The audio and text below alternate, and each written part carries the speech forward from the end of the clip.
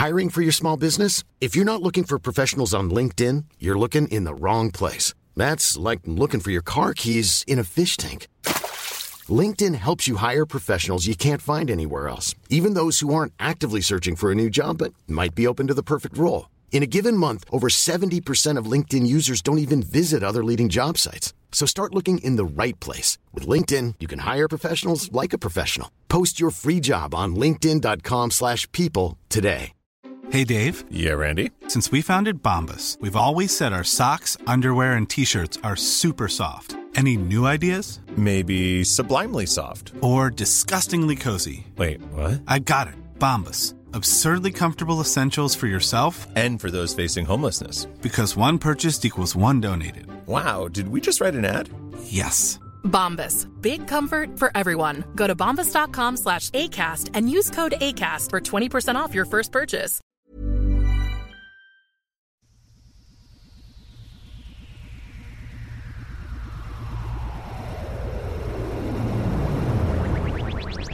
Napalm smells best in the evening. It's not worth believing what you heard. Soylent Green, really just a Triscuit, not a people biscuit. Take my word. It's been said you can't handle the truth, but that ain't so. How do I know I was there too?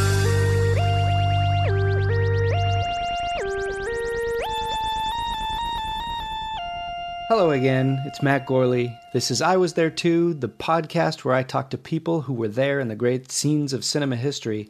My guest today is D.C. Pierson, a writer and comedian who played the Apple Store employee who helps and potentially hinders Captain America and the Black Widow on their rogue quest for information.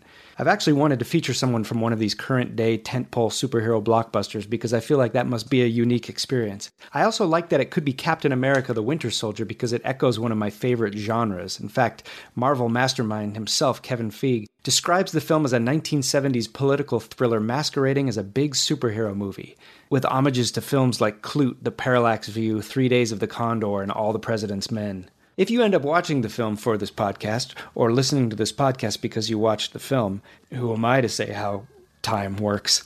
Something fun to look for is Captain America's notebook in the beginning of the movie. He's got a list of things he needs to understand the cultural ramifications of in this new future reality. So some of which are I Love Lucy, Moon Landing, Berlin Wall, Steve Jobs, Disco, Star Wars/Star Trek. Star Wars is crossed out, implying that he's already seen it. The band Nirvana, and the movie Rocky. But then that changes for all the international editions of this film. So in Russia, Moon Landing becomes Yuri Gagarin, and the UK has the Beatles in the list, though you could argue that that should be in every list, and Sean Connery, well done. South Korea has Old Boy on it, France has Daft Punk listed, Italy has Roberto Benigni, and then I start to realize that these are all things Americans see as distinct to the different countries, but probably not the countries themselves, because also Mexico has Shakira, Brazil gets Xuxa, and Australia has something called Skippy the Bush Kangaroo. But important to mention is that all of them have Thai food listed, and I think we can all agree on that. Now let's connect last episode's guest to this episode, Jeanette Goldstein from Aliens, who, by the way, was just hands down one of my favorite guests, and I'll go farther and say people. We had to take a photo at the end of the interview so that we could post some of those on the website page, and I asked if we could do one where we're both holding the grenade like she did with Gorman at the end of Aliens, and the camera wouldn't work, so we were just sitting there staring into each other's eyes for 90 seconds, and if you think that doesn't bond two colonial Marines together, you're mistaken. Right, Vasquez? All right. Jeanette Goldstein to Sigourney Weaver in Aliens, Sigourney Weaver to Bill Murray in Ghostbusters, Bill Murray to Scarlett Johansson in Lost in Translation, Scarlett Johansson to D.C. Pierson in Captain America, Winter Soldier. So this episode is generally just an interview. There's a segment at the end where I'm going to play a teaser from Paul F. Tompkins' exciting new podcast, but DC and I managed to turn 26 seconds of screen time into a 50-minute interview about comics, Apple stores, our feelings on our specific Target stores in our neighborhoods, and many other things. And you know what? I think that'll suffice for an episode. That'll do, pig. It's the longest interview segment yet, I think. And on that merit alone, enjoy. The film. Captain America, the Winter Soldier. The year, 2014. The role, Aaron, the Apple employee. The actor, D.C. Pierson. D.C. Pierson, thank you for joining me today. Thank you for having me, man. Now, your character and your scene specifically in Captain America the Winter Soldier really packs a memorable punch because I counted it. It's 26 seconds of screen time, and I think you're going to have pound for pound the most concentrated role in discussion so far on this podcast. Really? Yeah. So you come in and out like a Navy SEAL of comedy. Seriously. I'm the character in that movie that is most comparable to a Navy SEAL on all levels.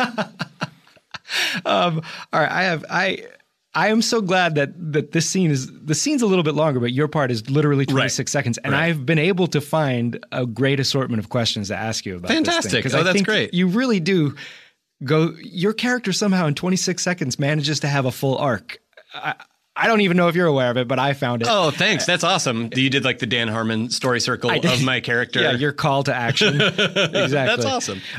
So first of all, you capture this thing that an Apple Store employee always has, which for me feels like the passive aggressiveness of a Gap employee mixed with like the modesty and cordiality or something of like a youth group church leader or something. Right.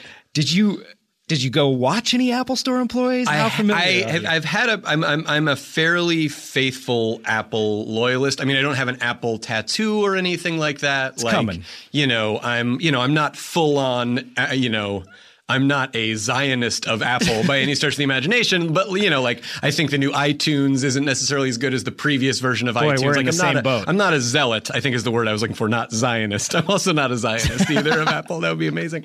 Are you a Shiite or a Sunni? I am Apple?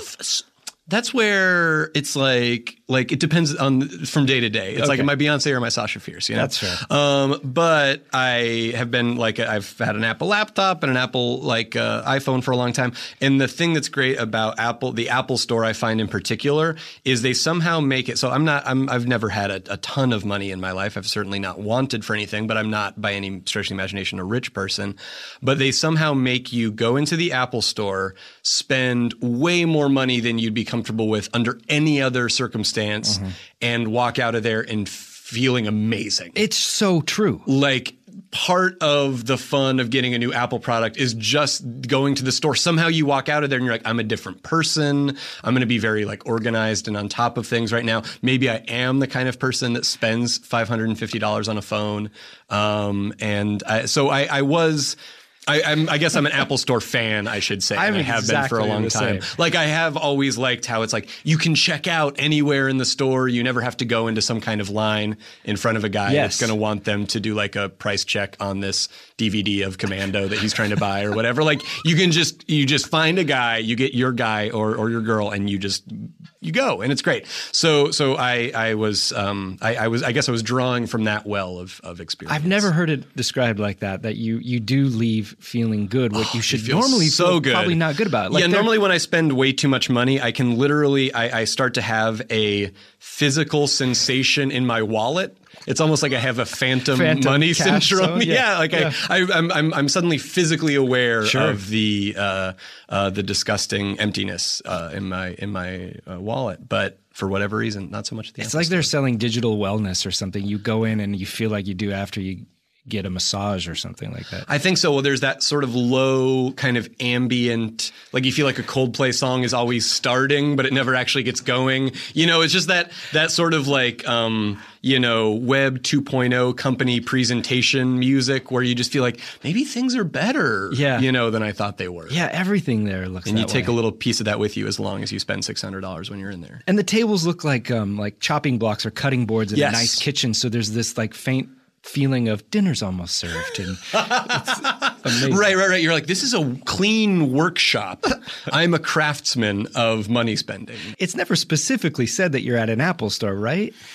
It's just absolutely assumed. I've seen, I think people have very different experiences with it. There's like a Rorschach test quality to it where like some people have been like, that's very much never explicitly stated to be Apple. And other people have been like, that's very clearly Apple product placement. Oh, man. I have literally no idea. We were shooting at an Apple store. Well, I can at the tell mall you in Tarzana. I watched the scene probably close to 20 times. But I do think, I always assumed like, I'm sure Apple's more than cool with this. Yeah. But I was never aware if there was any official Apple seal of approval. There may have just been an Apple kind of like, yeah, of course we're happy to have you. And I mean, they let them shoot in the store, obviously. So I think there must have been some discussion. They had to be, because also like the Bond movies are always using Sony products and that sort of thing. And then I've noticed Microsoft has stores now, and they're carbon copies of the Apple stores the same way their computers are of the Apple computers. And it's crazy.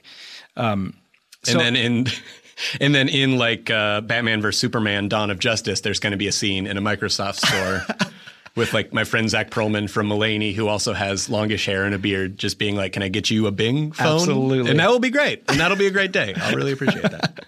I have not yet had anybody on the show who's been in one of these modern superhero blockbusters. So having done other work before, what do you find like what it's like on set? Does it feel different or? I was saying before we got on mic, like that I was simultaneously excited and ambivalent about telling the story of my involvement, mostly because like as a listener, like there isn't any like point of friction in this story, like literally none. And that's not just me sort of trying to be nice and like, I don't want to alienate anybody, so I'm only going to say nice things about people. There was no point at which it was anything but awesome. And I mean that I'm not just trying to sound like a generally positive, no haters style person. I really do. That was my feeling. I love that. I think that's great to hear. Well, my agent at the time, Diane McGonigal, who has since become a manager, like she called me and was like, hey, I can't. Like, you're not allowed to tell anyone, but would you want to be in Captain America 2? Because it had been announced that the Russo brothers were doing it. And the Russo brothers are these two directors who they like directed like the pilot of Arrested Development. They directed the pilot of Community and many episodes of Community. Episodes, exactly. Right? Yeah, I think so. I think they one of the paintball episodes. And they had seen my sketch comedy group, Derek, made a movie called Mystery Team that was at Sundance. And they were at Sundance that year because they're kind of like Sundance alumni. Like one of their first movies, Welcome to Collinwood, went to Sundance. And so they kind of are just, they've been there and they've had a movie at Sundance. And so they sort of, I think like, appreciate whatever the experience. They really liked Mystery Team. I think they really liked our group. They ended up, they saw that movie and were like, oh, that was kind of how they ended up bringing Donald in to audition for the part of Troy in Community. And so ever since then, and then they sort of took Dan Ekman, who directed Mystery Team and who I'm now like screenwriting partners with, under their wing. And he started sort of, shadowing them on Community and then ultimately sort of under their tutelage, kind of learn more about TV directing. He ended up directing an episode of Community. And then they continually would have myself, Meggie, who's my other screenwriting partner now, and Dominic Durkis, another guy who in the group, Derek, like be on the show in just like random parts. So like a good deal of the sort of world of Greendale is just us randomly occasionally, which was like super fun and super low maintenance. Like we basically were like glorified extras. Like we were like extras that also got chairs because we knew the director. You were like expanded universe community. Expanded people. universe. Yeah. Yes, exactly. Yeah. Like if there's ever a, immersive reality community game, you can go talk to my you can character. Bet there is. And he'll probably have like 3 lines. Oh yeah. And he has like an entry on the like community Wikipedia or whatever that someone has exhaustively researched. Sure. Yeah. And so it was announced they were doing Captain America 2. And so she was like, do you want to go do it? The Russo brothers are directing it and they like asked for you. And it was just, you can't say yes fast enough. That's the best kind of audition. that you don't Well, even have to that's audition? the thing is that I have definitely gotten cool things as an actor via auditions, but I feel like, and this is the kind of thing where like you want to be like, there is no nepotism in Hollywood, or you want to be like there, or you want to, if a system has benefited you in some way, you never want to be like, it's anything but a total meritocracy where me and other warriors of skill are battling one another, in an arena of taste or whatever. But some of the coolest things that have happened to me have been friends of mine being like, you should come do this cool thing I get to do. You should also be in it. And so that is the kind of sort of like benevolent nepotism that I have experienced that has been really awesome. But you would like to think like if you got an opportunity to do something cool, you would hopefully want to bring other cool people that you know along with you to sort of fill it out. And so that's kind of what they were doing. And I super appreciated it. I had no idea what my part was. I was not sent any kind of script. Until what like, point? They were like, the name of the movie, as far as you're concerned, is Freezer Burn. I read that in my research. That's what they shot on. So that was their Freezer like play on Captain America, I think, because obviously he was like frozen. unfrozen. Yeah. But they were like, we're going to act like it's kind of a like horror movie, basically, that's like secretly shooting, and it's actually secretly Captain America too. So on any signs you would see on the street where it was shooting, it would just be like Freezer Burn, Freezer Burn. And so it was the kind of thing that also too, because it happened so fast, you're convinced, if you're sort of I don't want to say cynical person, but like me, but a person who actively tries to keep their expectations low, that it's also going to evaporate just as quickly. So it sort of didn't hear anything about it for a while. And then I think maybe even a couple months went by, and they were like, come do a fitting. So I drove out to this like basically like... You drove to S.H.I.E.L.D. I drove to S.H.I.E.L.D. No, I drove to, in like Torrance, there was a like giant like warehouse where it was just sort of in an anonymous office park. And I parked at like a dress store and walked across the anonymous office park. And it was inside this warehouse was under tons of like, even within the warehouse itself, every department was kind of disguised from every other department. So like you could walk into the department, but you couldn't see anything. Like you couldn't see a great big like ship or something. It was just like a bunch of chain link fences and then just like tarps over the other side of the chain link fence, so you couldn't just walking in like see a bunch of like Captain America stuff. Hollywood Area 51. Yeah, it was incredible. Super cool feeling, especially because I had no idea what I was going to go be. So I'm lucky that I didn't show up and they were like, "You're going to play the naked barbarian or something," because then I just would have had to be like, I mean, yes, of course, obviously. So they take me in and it's like, this is a fitting, and so I go into the little fitting area, and there you start to see like, okay, there's collateral here that reminds me of the kind of Marvel universe. Like there's outfits and SWAT team things that are clearly like S.H.I.E.L.D.-esque. There's like scientist uniforms. There's like all these different things on hangers. And the woman was like, and here's your outfit. And she goes and pulls out what's pretty obviously sort of an Apple employee garb. And I think she even maybe confirmed for me, like, yeah, you're an Apple employee. So I put that on. And so I was like, okay, I know I'm that. But then I didn't still see any kind of sides or anything until I showed up even, I think maybe like a month later to do the part. That was when I found out, like, you're an Apple Store employee. Here are your sides. I believe they maybe took them from me at the end of the day. They gave them to you that day? They gave them to me that day. Yeah, I did not get a script ever, so I had no idea what the context was of the thing in the movie.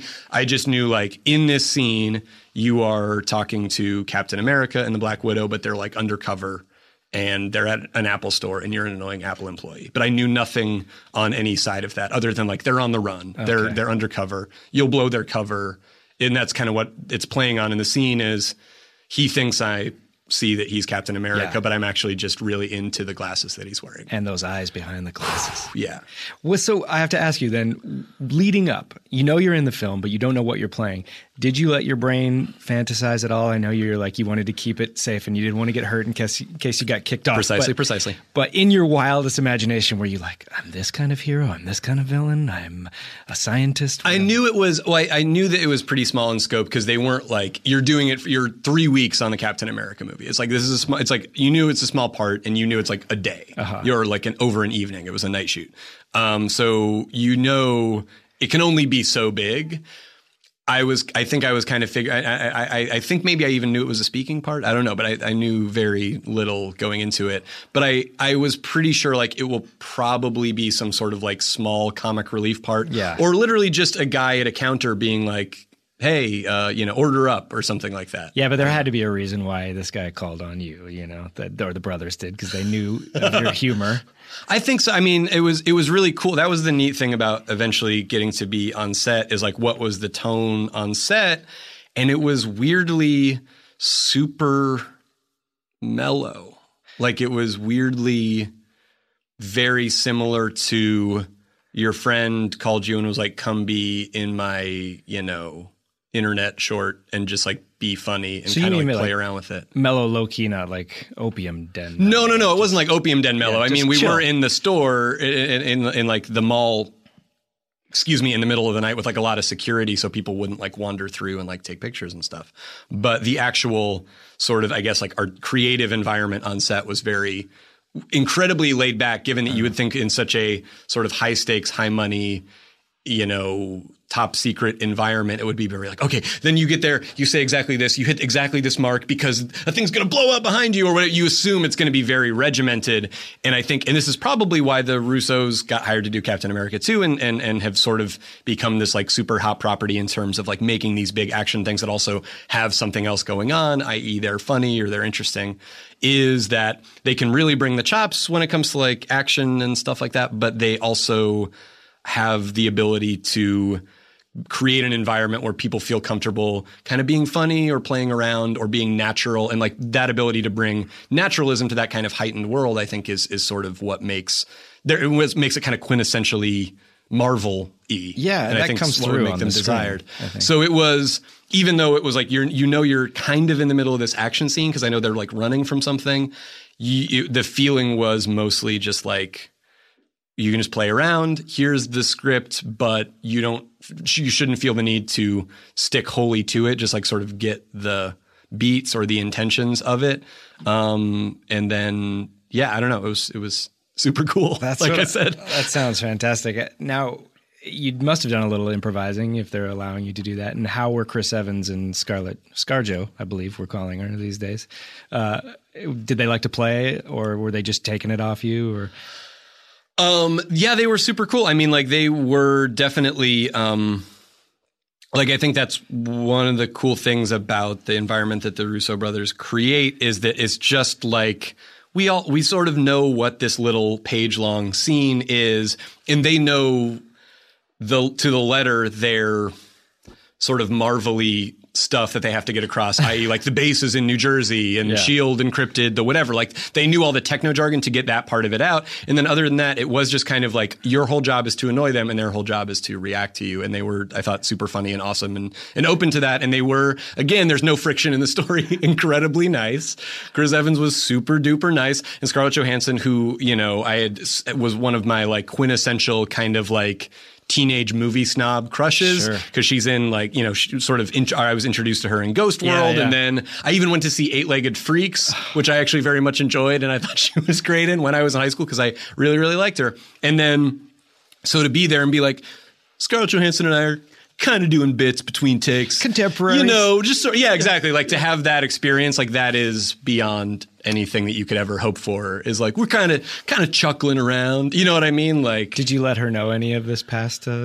No, definitely not. Smart. Yeah, definitely not. I definitely did want to create as friction free of an interaction with both of them as possible because they obviously have a much bigger burden on their shoulders than I just get to show up and be like, oh, I get to like play an annoying employee, which is most of what I do in most things I'm ever in, is like play the annoying employee that's kind of making someone's life difficult. Yeah, your bartender, the vodka commercials, right? Similar thing. Yeah, which is also the Russo brothers. Before the movie came out, they were like, oh, you should come audition for this. And it was a similar thing. That makes sense. And they will like with improv inside a give and take, like they'll keep the camera rolling and just kind of be like, from behind the monitor, just kind of shout like they like to say like dig out things. Like I think they sort of, it seems like they think of a scene as almost like, it's like this big, I don't know how to even describe it, like almost like it's a cake or it's something that we're like removing pieces of until we have the whole thing. Oh, the marble sculpture.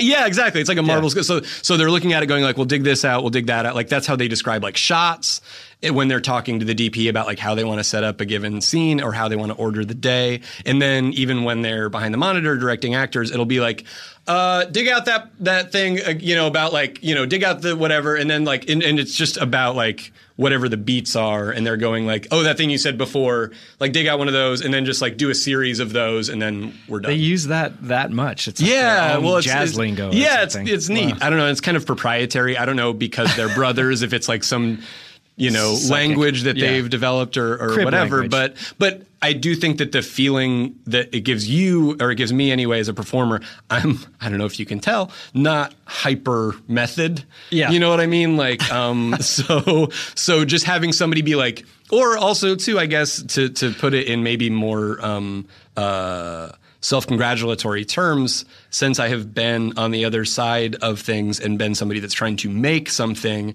you realize that you're like, we're here trying to sort of acquire information, or we're here to acquire things that we're then going to sculpt later or whatever. And so having somebody letting you know, like, what's sort of the list of things that they want or they want to explore right now that you can then hopefully give them in some capacity that gives them the best ammunition that they can to then make you hopefully be good in a scene. Yeah. Is it definitely helped me. I think maybe there's some people for whom it would be like, you have to address me. I'm actually Wolfgang Amadeus Mozart right now. You know what I mean? I don't want to think about what you need in the edit, but I do think that and I'm sure they sort of adjust that depending on the performer. But for me, it's like, I don't know, it allowed me to feel less like this is a giant, super important movie that you could totally fuck up right now and be fired if you wanted to and be thrown over the mall balcony in Tarzana by Chris Evans.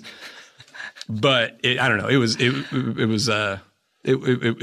it for me made it super as comfortable as that sort of situation could possibly be. That's nice to hear too, because your character is a little bit of an interloper. He's a meddler, right? Like he comes in under the guise of, let me help you. But immediately, I love this, immediately your eyes shift to the screen and to see what they're doing. And you can't help but be this nosy son of a bitch.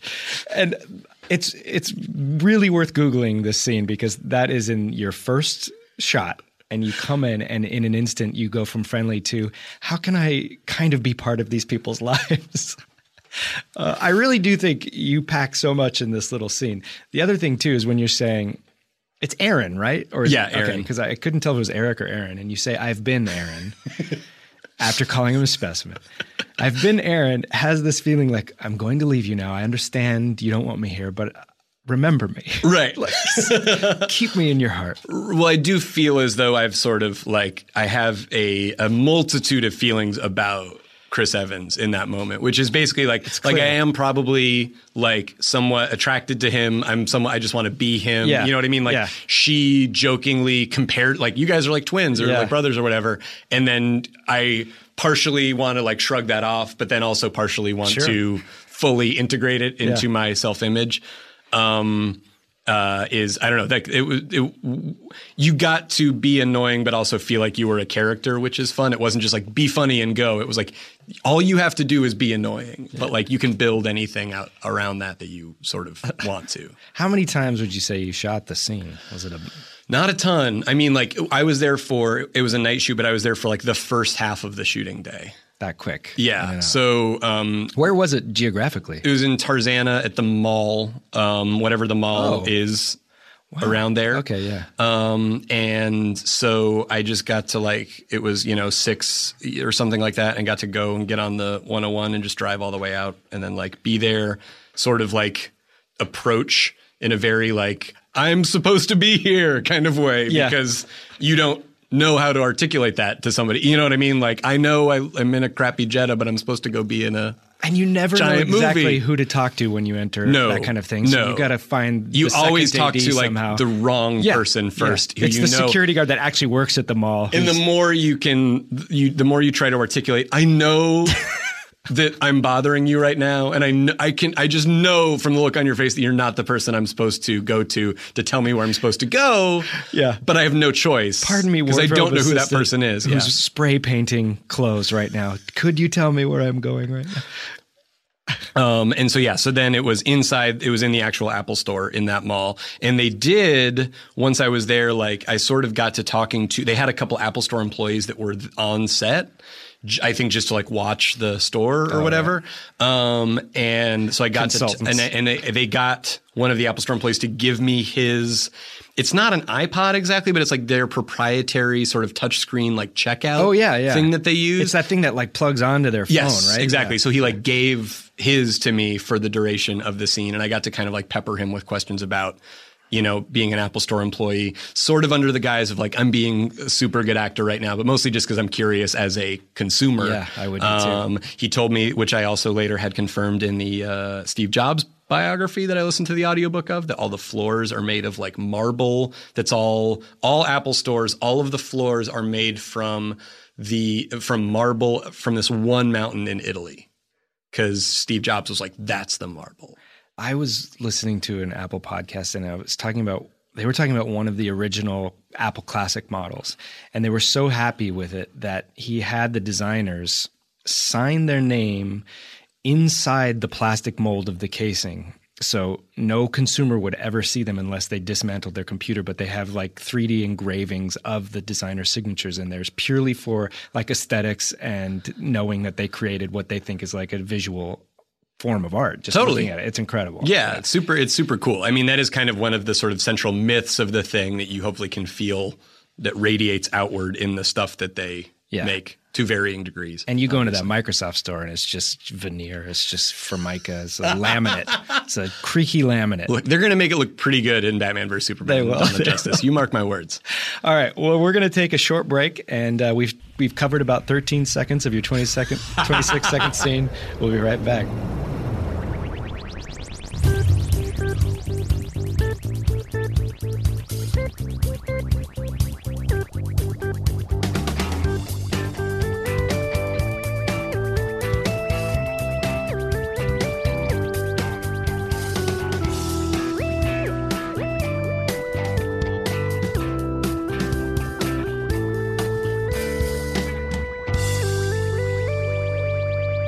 So, we're talking with DC Pierson from Captain America, the Winter Soldier. Are you a comic book reader yourself? Do you fall in the Marvel camp or the DC camp? I was, growing up, super into comics. My parents would, which is a weird comic book consuming thing that probably was just a function of exactly the era that it was in, would buy these like comic like super PACs at like Costco, not super PACs like political action committees, but so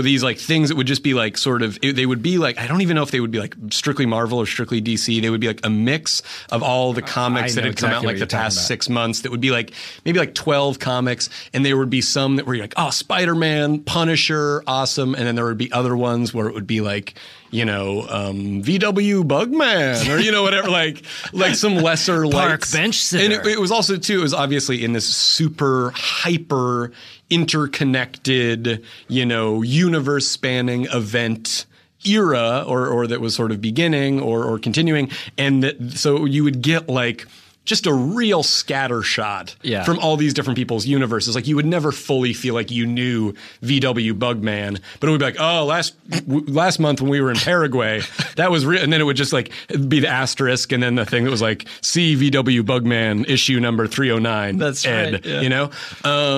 And so what it did, and then also I had, I was super into also very much the era of collectibles.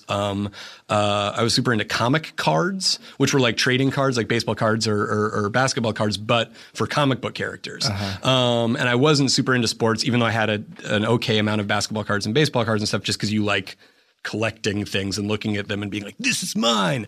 But I had a ton of comic cards, and they were kind of a pre-internet way to sort of connect with a like mythology. Right. Because you would be like, well, I've never, I haven't read a thing that has, telephone cord gal in it, but I see this card with her and her stats, and it alludes to this much larger world and runs of stories and ways that she's intersected with other characters. And it was, I think what it did is kind of made me be like, I just like this like world, even if I haven't experienced a ton of what the central stories or the central myths of this thing are. I was super into Spider-Man. I had a monthly subscription to Spider-Man, and then I had that up until, which 90s comic fans will immediately recognize and have a stronger than my, and probably more well-researched than my opinion on, that they'll immediately tell me about on Twitter, the Clone Saga, where this guy came back and revealed, like, you're not actually Peter Parker, I'm Peter Parker, peace. And then it was sort of a long-running thing. It's like, is this true? Is this not true? How can this be true? Because if it's true, then Peter Parker has to leave his happy life with Mary Jane and go off into the sunset. And also the imposter Spider-Man, or supposed imposter Spider-Man, had like a mullet. Oh, well, there's your first sign. Exactly.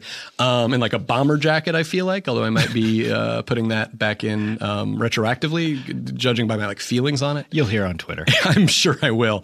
And so it was found to be true. It was found to be this Peter Parker was in fact a clone, and he had to go. I think Ben Reilly was the name of the guy that was coming back and saying, I'm really Peter Parker. Ben Reilly was actually Peter Parker. And what I had known to be Peter Parker just had to go off into the sunset. Was Kung Fu style. Like one of their What If reboots? Nope. This was canon? This was canon. And so I was just sort of in disbelief for a month or two afterwards. And then I kind of put me off. Now. It kind of put me off comics for a little while. And it wasn't until late high school, early college when I started getting back into them. And then with like the Marvel movies and stuff like that, like once or the, Batman Begins and The Dark Knight, I think along with the rest of the culture, sort of reinvested in them in a larger way. I was big into comic books in, I guess, the 80s, probably when my junior high era. And I remember never gravitating towards Captain America because he always kind of was that goody-goody guy. And I always thought, how are they going to make a movie out of this? Because I remember the failed attempts. Right. And I watched those for different reasons, and I loved them. But they really pulled it off pretty well, they in context with the universe. Yeah, first of all, I mean, thinking about that first one and how ballsy that, you think about where they were when they sort of started like the sort of Disney Marvel cinematic universe, and where it was like, oh, but X-Men we already sort of farmed out, Spider-Man we farmed out, these like central figures to our universe. The only people we have are people that comic book fans love, but that the public at large isn't as intimately familiar with. And if they are, it's like, doesn't Thor look like, isn't that the guy that looks like he was in, Winger or whatever? Like people aren't as familiar with them on I know that dude to be awesome definitively level, the way they are with Spider-Man, X-Men, etc. And so to sort of introduce those characters one by one in ways that would make you go like, I really see how that guy fits into this larger world. We're teasing this larger world in a really cool way. Plus to make it a period piece. Dude, the period piece is so cool. Like the feel of it is super cool. And the way that the way they play with the era. It's so great. And then just to bring him then into our actual, he gets like unfrozen. It's really neat, and I do think it's something that a lot of other people and film companies and whatever will try to imitate with various degrees of success for a long, long time. And some of them I think will be great, and maybe some not so, just the way everything that inspires a lot of stuff, the way it sort of ripples outward like that. But I was legitimately a huge fan of these movies in particular, and the idea that like the Russo brothers are going to do the sequel, I don't know much about it, but I know that the idea of the arc is that it's kind of, Captain America meets a sort of paranoid 70s spy thriller, which I feel like was a pitch that they definitely completely like paid off in the how movie. They got away with that too, because that's one of my favorite genres of movies. All the President's Men, right? 3 Days of the Condor. Yeah, I love these, and then I love the little nods to them. And the big nod by putting Robert Redford in is amazing, and then lingering on Watergate and some of the establishing shots and stuff. Yeah. Well, I was talking with Dan and with Ekman and Meggie today actually about like how those sort of paranoid thrillers, even though by all rights, they should be like the most popular form of media right now because we live in a world that's just steeped in like, we're sitting here starting the whole thing out by being like Apple products, Apple products, Apple products. And then also to Obama could very well be like listening into our podcast special preview of, I was there too on my phone that's sitting on the table. He's and a big like, listener. Yeah, for sure. He loves Wolf Pop. Big Wolf Pop guy. Earwolf, not so much. Wolf Pop, definitively. I will tell you this. One of the Wolf Pop shows is him. He just has to do it under a code name. It's incredible. You're free to guess. Heavy voice modulation. Yeah. It's OMFG. But so those should be so popular, but I think it's almost too much a reality right now that in a lot of ways that's sort of maybe not what people want to see when they go to the movies. But to make this movie and to allow people to, which I think was what made it partially so popular and so I think critically well received, besides the fact that it's a really good movie, was that we're able to kind of process it via this cartoon character. Yeah. And I think it's so aggressively sort of like goes there and is a critique of so many of the things that are going on right now, while also featuring, dudes kicking each other in the face. Jumping out of planes without parachutes. Yeah. Absolutely. All right. So you film your part. Yes. Do you go to the premiere? How do you see it?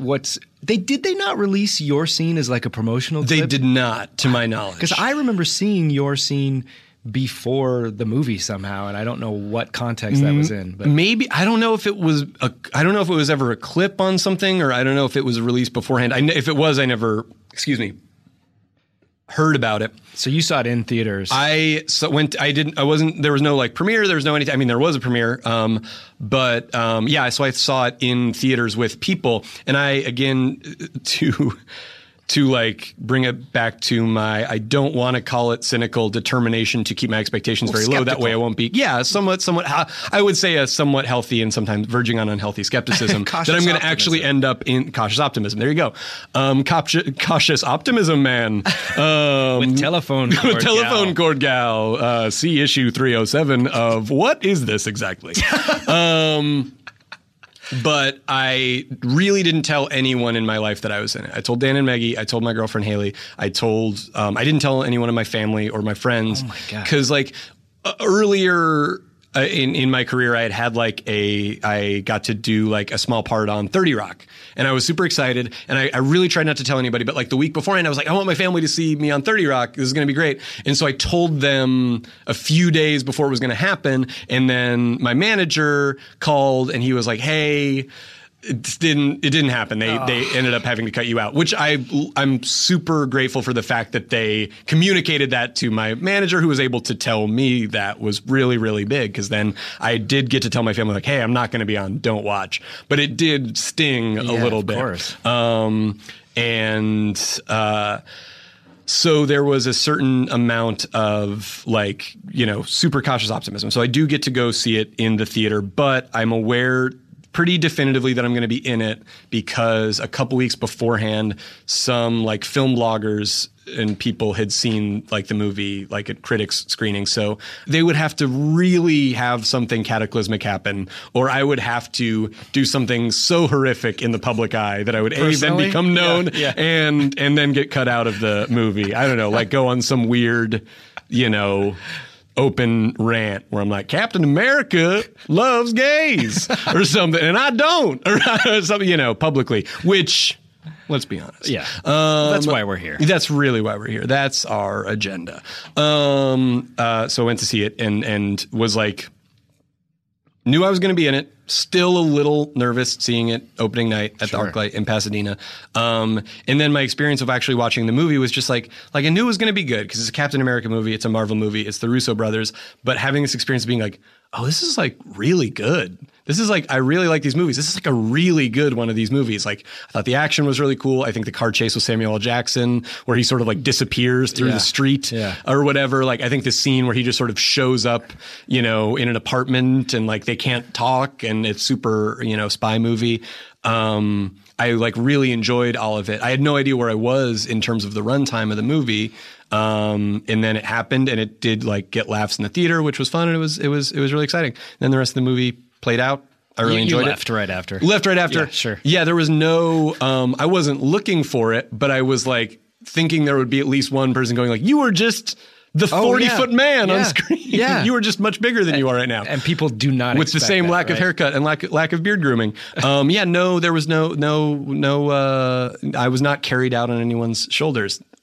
He's a jolly good fellow was not saying, but it was kind of a cool feeling to just be like, and I'm still a person in the world. I still have a shitty car. You know, it was kind of it was a neat feeling to be like, and then for the rest of the movie's run, like getting to see it on like the marquee of the Vista, like the beautiful movie theater in Los Feliz that I love, or just even like on the Monday afterwards, them being like, and it made gajillions of dollars. Like the idea that an enterprise that I was in any way involved in a sliver of, you know, that it was like, this is just more giant than most companies. This in no just small happened. part due to DC. Yes, in large, Pierson. we can say it in large, if not full part, due to my 26-second scene where I was an annoying computer man.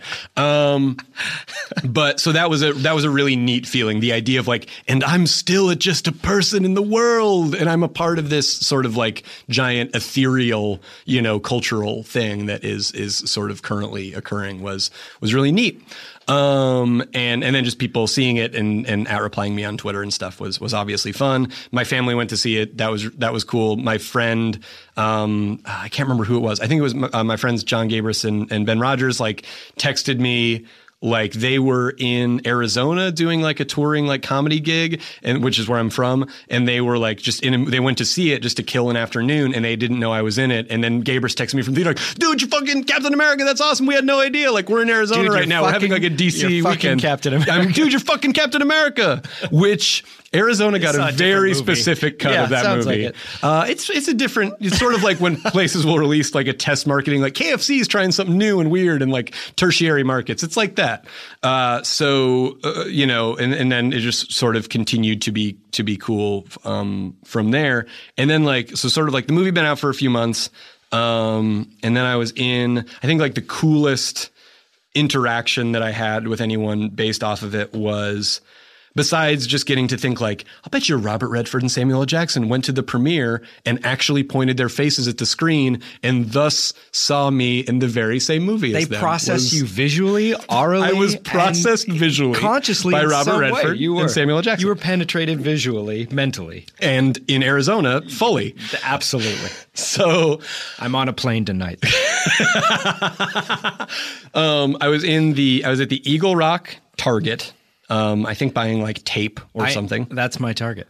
Great Target. It is. Highly I'm closer to underrated the Target. Glendale one, but I go to that one because you can get in and out a lot easier than that. And I find Glendale that the Target. Eagle, because it has 2 floors and oftentimes 2 floors worth of cashiers. Mm-hmm. And I find that they have the better front of Target popcorn smell that most if not all Targets feature. At the Eagle Rock one, you really get that classic Target. I'm checking out. That's the first I thing don't need this gum, but I'm buying it sent. Yeah, check it out. Oh my God. The front of the Target smells like popcorn. People out-reply me if you agree. That Peter Parker, A, was the real Peter Parker, and B, the front of the Target smells heavily of popcorn. So I was at the Eagle Rock Target, and I was just walking down the aisle, and this little kid like runs around the aisle and like runs up and like skids in front of me almost, and he's like super out of breath, and probably like an 8-year-old kid. He's like, did you play on Captain America? And I had to take a second to process it. And I was like, yeah, I did. And I like held up my hand for a high five. And he high fived me. And then he ran away. And there was no further interaction. But the fact that he had like clearly probably asked his mom, can I go run and talk to that dude? Wait, Jimmy, we've talked about you running and talking to bearded men. And he was like, no, but this one, I really feel a connection here. And she was like, that was totally the wrong thing to say. And that he then like ran all the way across Target, so much so that he was out of breath. And then was just wanted to confirm it.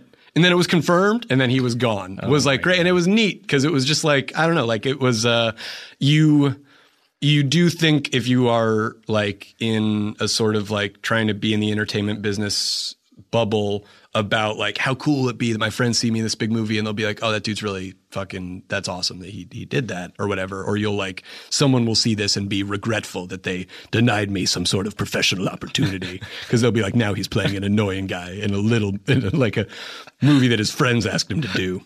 But you don't think of as much, I don't think, like the fact that a big part of who's going to process this movie on the level that it should be processed on is like, you know, children America's 8 to future. 13. Yeah, Yeah, exactly. yeah. And the fact that they're going to be like, Oh, yeah. oh, you played on Captain America. I can't remember if he said, did you play on Captain America? Or I think there's a really good chance that he might have said, did you come on Captain America?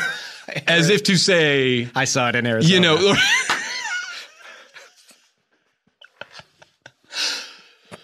exactly.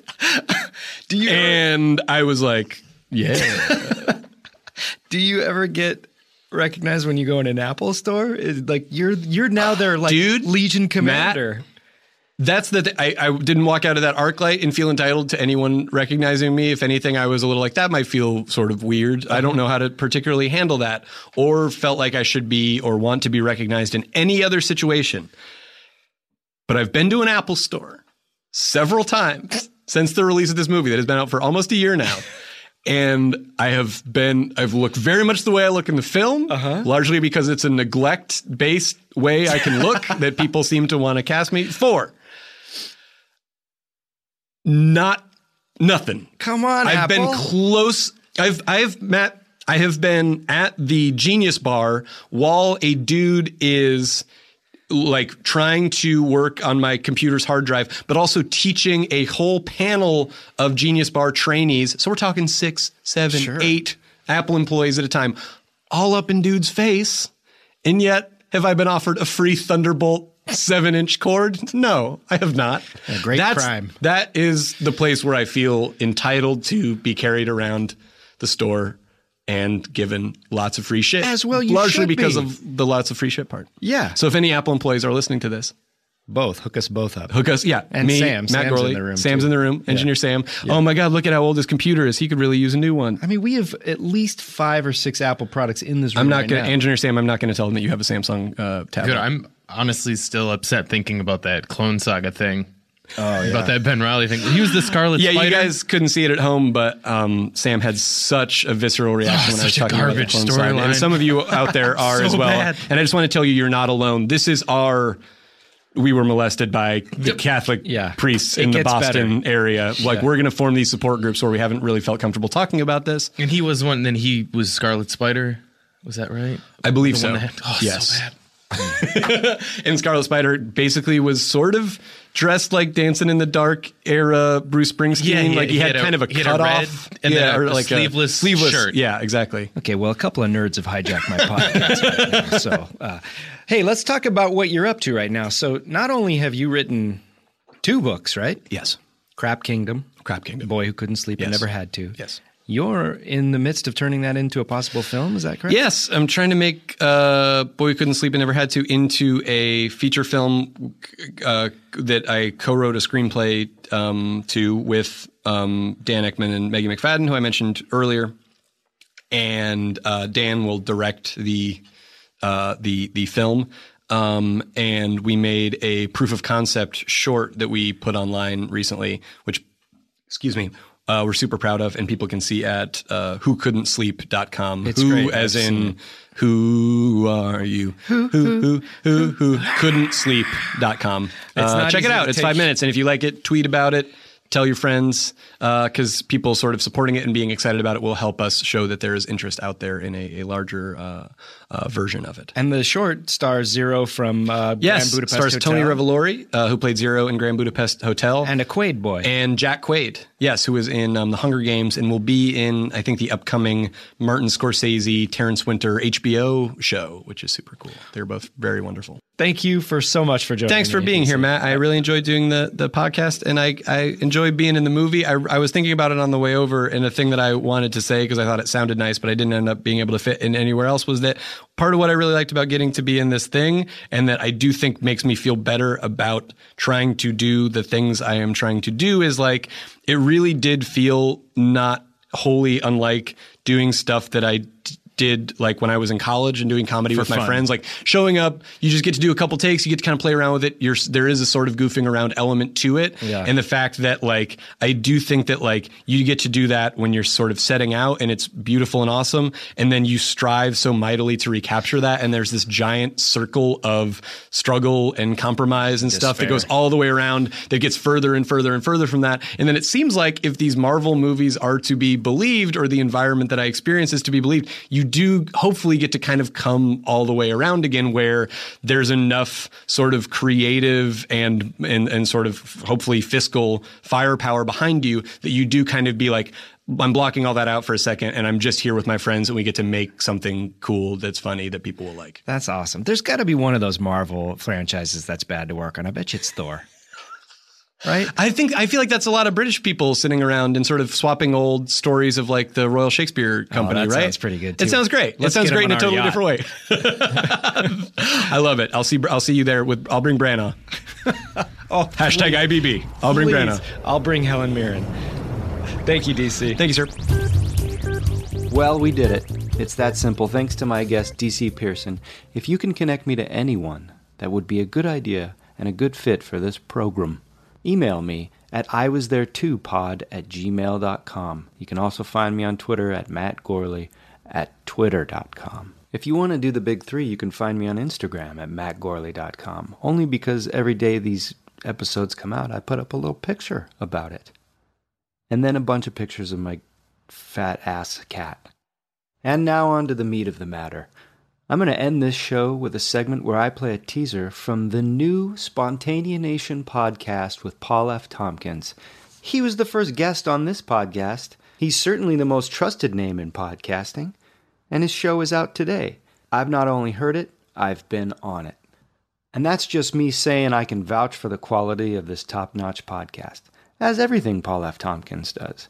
You gain nothing by losing your head by not downloading this podcast. You know what I mean, listeners of the first episode. Where my I Was There Too head's at. Check it out. It's called Spontanea Nation, wherever fine podcasts are sold. Here's a teaser. Thanks for listening, everybody. See you next time. Hello, everyone. My name is Paul F. Tompkins. I like to think it's a name you can trust from various Earwolf podcasts. Did I finish saying the word podcasts correctly? Oh, it's like ghosts. Scary. Can you imagine the ghost of a word? Okay, this is a promo that got off track immediately. I am here with my good pal Eben Schletter on the piano to tell you about a new podcast right here on Earwolf, hosted by me. That's right, it finally happened. It was destined to. Scripture foretold it in the book of Leviticus. It is called Spontanea Nation. It is an improv-based podcast, which means I'm doing the opposite of what I've always done, which is do something extremely produced that takes a long time and a lot of anguish. And I'm doing something that's all in the moment and fun with some of the best fun in the moment people around. Me and my various improviser friends will present to you an improvised story, narrative story, meaning it's one long thing as opposed to little scenes, inspired by a freeform conversation that I have with a very special guest. Listen, I think you two need to catch up, and I can't follow your conversation because my brain's not that big. So I'll go back into the kitchen and try to remember why I'm going in there. All right. Bobby, do you want to get in the dumpster with me, or? Yeah, sure. I'm curious as to what it feels like. Well, it's dark and smelly. I saw your mom at Sam's Club the other day. Well, you saw me here, too. You've brought a gentleman home? I have, Mom. You remember Bobby? I sure went out do. in high school. Yeah, I know. How you doing, Mrs. Sinclair? Oh. Wow. Oh, slip. He's doing a sort of comical dancing and narrating his own movements. This is delightful. Bird wings. It's unprecedented. Bird wings. It technically does count as dancing. Oh, I'm blind and using a stick. man. Now that's dance. I'm worried that Mother might know what we're up to down here. She doesn't seem particularly concerned as long as she keeps on deballing Father that way. But if she's not concerned, are we truly doing a good job at being a secret society? Look at us, a secret society with a pigeon in a cage. We're hardly a secret society at all. Oh, that reminds me, we gotta get this pigeon out of here. Oh, she's gonna be P to the O if we don't do that. My goal is to build a contraption very large enough to carry me into the airless void of outer space, that I might see what Savannah, Georgia looks like from its inky depths. Have you taken the class at the local university? I took some... What? Are you quite all right, madam? You seem to be stricken by some unknown malady. You begin a sentence and then you get to the end and then you sort of have a little freak out that I can't explain. I think it's just so hot here in Savannah, Georgia that I don't know myself. It is a mite close here in Savannah, Georgia. It is. What the fuck was I saying? It's all fun, you guys. We're just kidding around. Don't anybody get mad, and don't anybody stop believing. The original title of that song, deemed too cumbersome a lyric to keep. Second draft, not a bad idea, Journey. Now you know the rest of the story. Spontaneous Nation. It premieres April 1st, and it's not a joke. It's not an April Fool's joke. It's for real. And then we're going to be every Monday after that, right here on Earwolf. Thank you all for your kind attentions. And as always, keep your feet on the ground and your enemies closer. Pop. Pop? Pop. Pop. Pop. Pop. Pop. Wolf Pop is part of Midroll Media, executive produced by Adam Sachs, Matt Gorley, and Paul Scheer. Planning for your next trip? Elevate your travel style with Quince. Quince has all the jet-setting essentials you'll want for your next getaway, like European linen, premium luggage options, buttery soft Italian leather bags, and so much more. And is all priced at 50 to 80% less than similar brands. Plus, Quince only works with factories that use safe and ethical manufacturing practices. Pack your bags with high-quality essentials you'll be wearing for vacations to come with Quince. Go to quince.com/pack for free shipping and 365-day returns.